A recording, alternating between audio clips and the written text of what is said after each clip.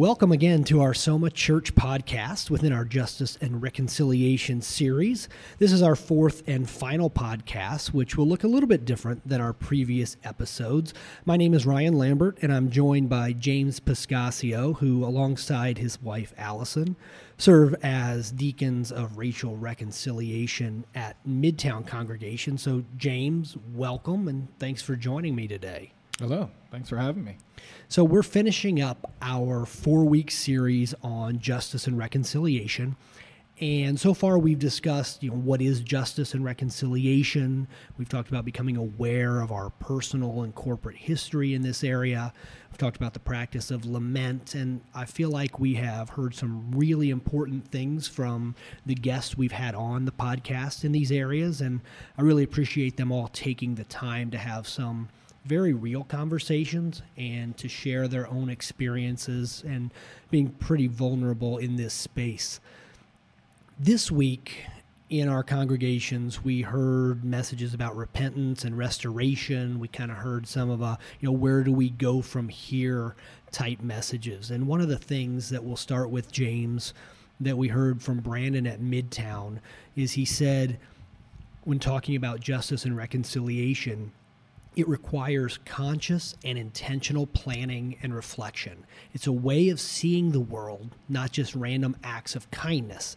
It's an ongoing work of thinking through the implications of justice in every area of your life. It's a reality and not just behavior. So thinking about that statement, what does that say to you about us as a Soma family and kind of where we go from here? Yeah, I think a lot of effort and attention got put into that quote, into a lot of what we, both Allison and I, and then the groups alongside us have tried to focus in on is that this is a generational, formational practice to try to get after doing reconciliation or doing social justice in 2 months or 3 months. There's just so much more that can happen. You're just barely scratching the surface. So what does it look like to construct our lives, to think about how this just intertwines with the way that we interact with our community and our neighbors, our friends and our families, our church, our missional communities. And how do we bring this into our conversations, our learning and study of Scripture, how we have a relationship with the Lord, and all of that is so much more than two months or 3 months, and it's so much more than just being nice, right?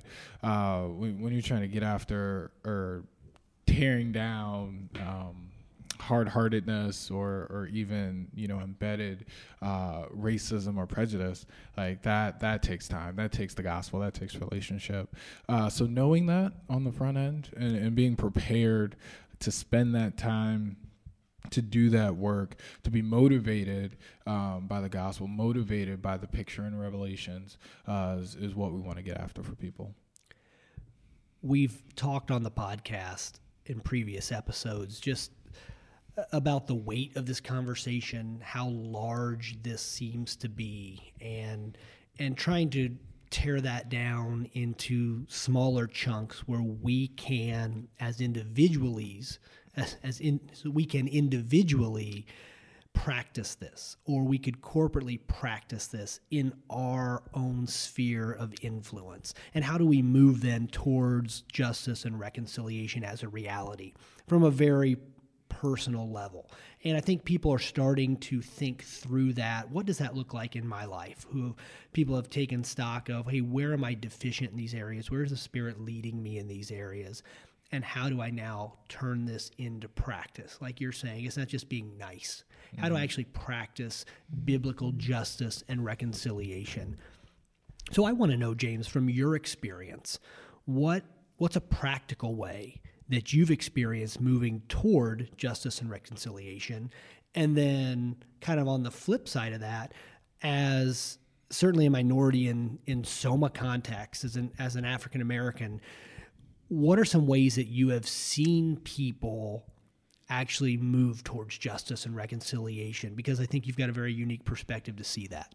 Yeah, and I'll give you a couple of answers, both from an individual standpoint and then as I started to look out relationally. I think individually, it began by learning, right? And that finding the motivation and the want, the desire to learn about what is the problem, like how we get here, what's going on around me, what are things that I'm unaware of, and that led to similar exercise of what we've gone through: the awareness, the lament, the repentance, and then finding that motivation to go out and practice reconciliation. And that practicing was getting in relationships with folks, reading books, and starting with this understanding of the weight, but then also the unique opportunity that I was in, as a black man who's in a predominantly white society here in Indianapolis, that there are people that I care about, that I know, that may have never had this conversation. So how do I approach those people with love? How do I begin to pray for those people? And how do we start to have deeper conversations than what we normally talk about, be it sports or what we're going to do on the weekend? How do we go a little bit deeper into each other's lives and start to uncover some of this? So individually, it started there, just kind of personal reflection, and then seeking a desire, and then that was, met by wanting to really get into relationship with people, which segues into the next point of just building relationship with community.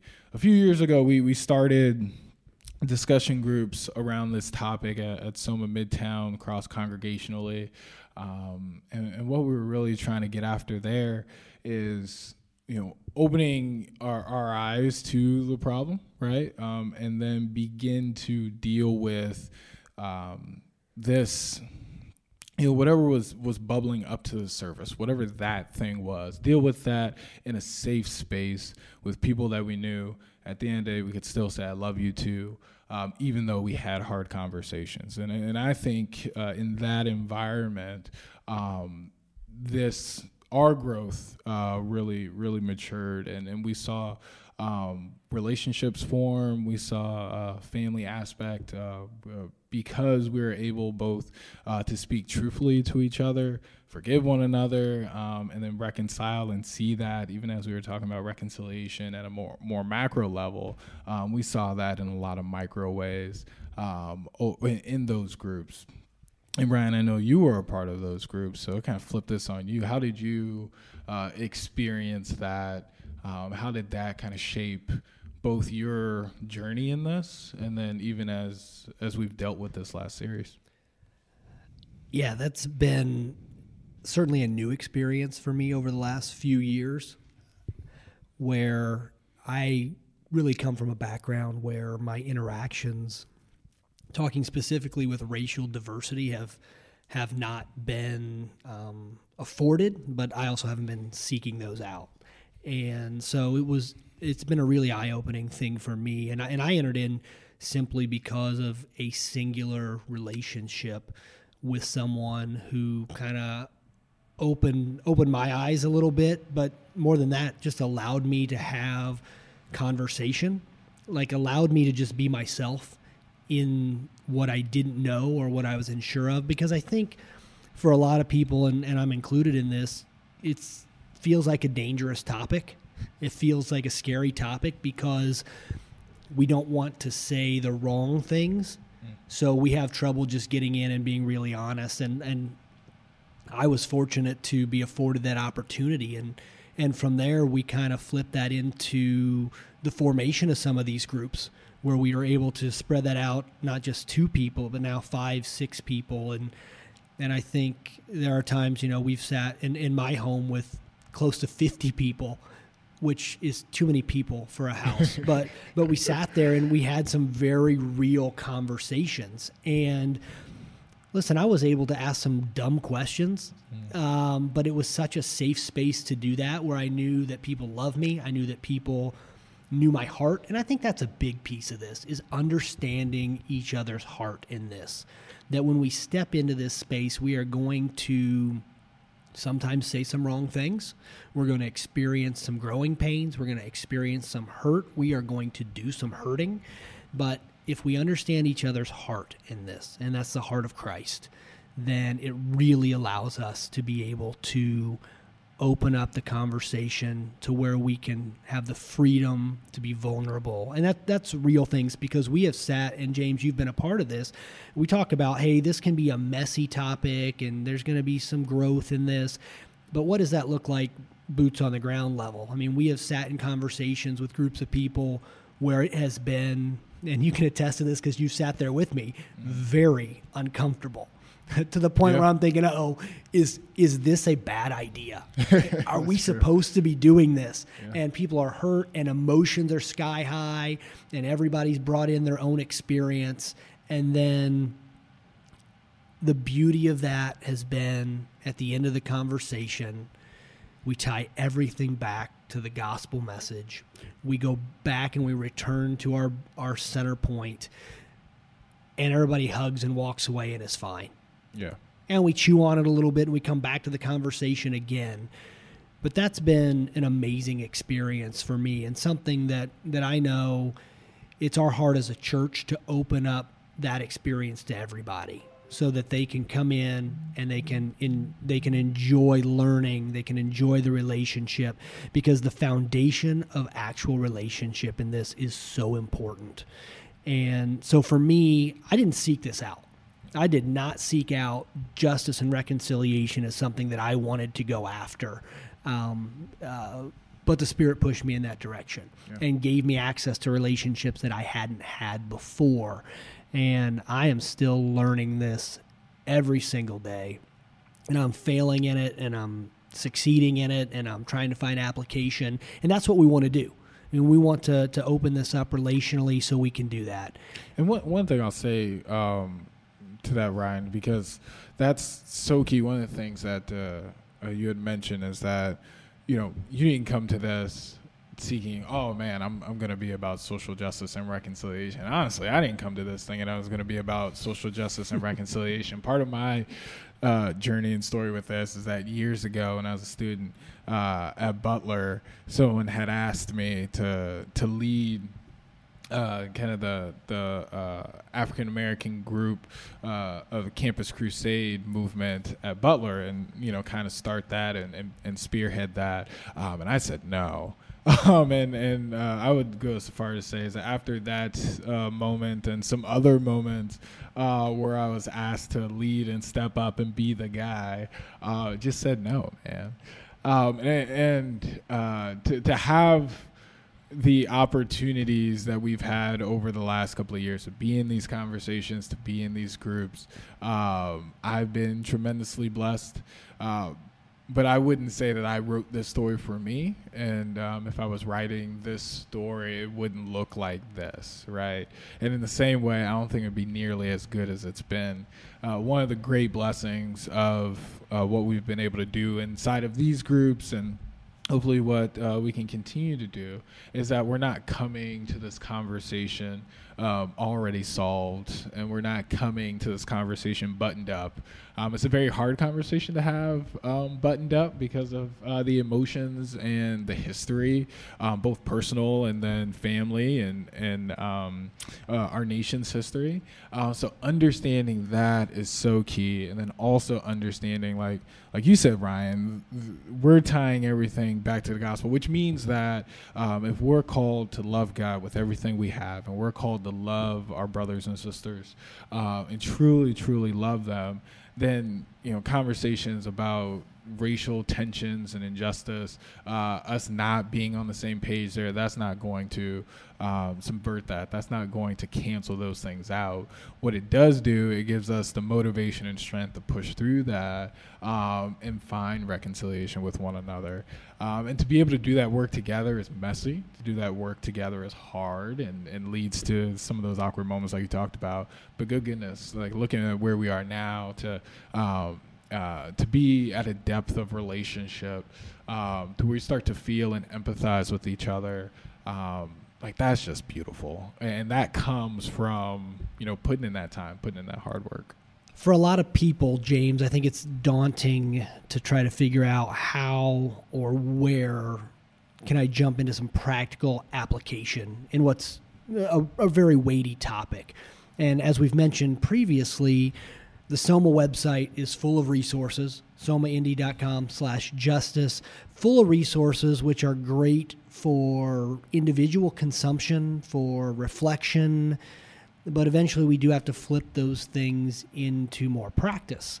And what this series has done for us is it has created a very natural place where we can enter into these conversations and these practices. So I want us to talk about a couple of opportunities that we have to do that within the Soma family. So the first thing that maybe people have heard about that we've been talking about in our congregations are Be the Bridge groups, which is the first next step in the continuation of this series. So James, tell me a little bit about what exactly Be the Bridge groups are and what people might be able to expect with them. Yeah, what we're really excited to get after in these Be the Bridge groups is an extension of what the last 4 weeks have been at the Soma congregations. That being an opportunity to continue to have these conversations around social justice and reconciliation, and to dive deeper with a group of 5 or 6 other individuals as they too are going along this journey. We're looking at Be the Bridge as a resource because it's been tried and tested. It's been around for a while, and some of our folks have actually gone through their curriculum over 9 or 10 weeks there in a much deeper dive of some of the concepts that we've talked about inside of inside of the sermon series. So holistically, it's a nice transition to continue to have conversations.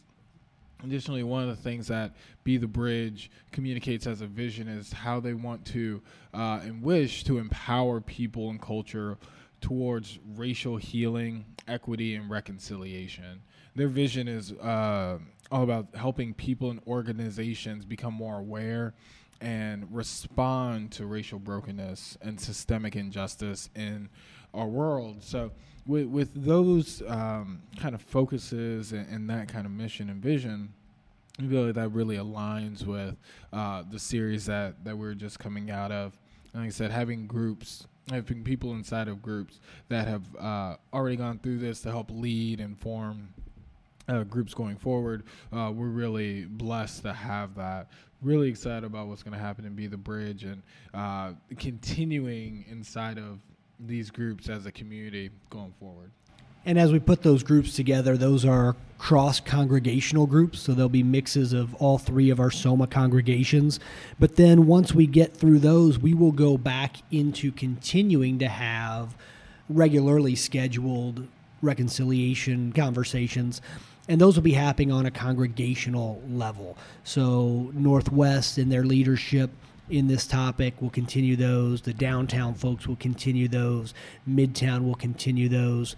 So, James, as we look at those reconciliation groups that will pump information out about when their time to restart again, what is something that we'll look for in getting involved in that? Yeah, I'm really excited. Again, all this is super exciting, both from the Be the Bridge perspective, the sermon series that we just came out of, and the continuing inside of those contextualized 2 congregation groups. We had, like Ryan had mentioned before, groups meeting of a much larger size with this conversation, and we hope that, as you guys have seen throughout MCs and even some of the conversations that you've had there as we've talked about this, is that's just a lot of people to try to grow in relationships and hear from at in time that we have amidst our schedules and meetings and things like that. So the continuing within our congregational groups after Be the Bridge, smaller context, can really help us activate some of those practices. What does it look like to really consider changing our processes in hiring in our church? And what does it look like to change our hospitality focuses in our church? And what does that mean for our community, our neighborhood, our context? And having those conversations you start to get really practical, really helpful for people in those situations to walk alongside and to be held accountable. Right? It's been really, really cool and really, really great blessing to have spent the last couple of years with the folks here at Midtown and having these conversations, just seeing how we've grown through all the messiness and all of our own brokenness as we've tried to work through that. And those groups have given us a safe space to work that out, right? And it's, like I said, to continue to be aware, to continue to drive, to strive for reconciliation and justice. It's been phenomenal. It's been a real treasure. James, I appreciate your time in joining us today. Also, thank you for your leadership, your continued leadership in this area of our church. And also want to thank all of our guests who joined us over the last 4 weeks to have these conversations and to share their experience and their perspective. I think you guys should know there have been a lot of people working for a year, 2 years in the background to make this series that we've experienced happen, to make our practice guides, to make our resource list, to make all these things happen so that we can learn from that. So we appreciate and are thankful for everyone who contributed as we continue to pursue justice and reconciliation.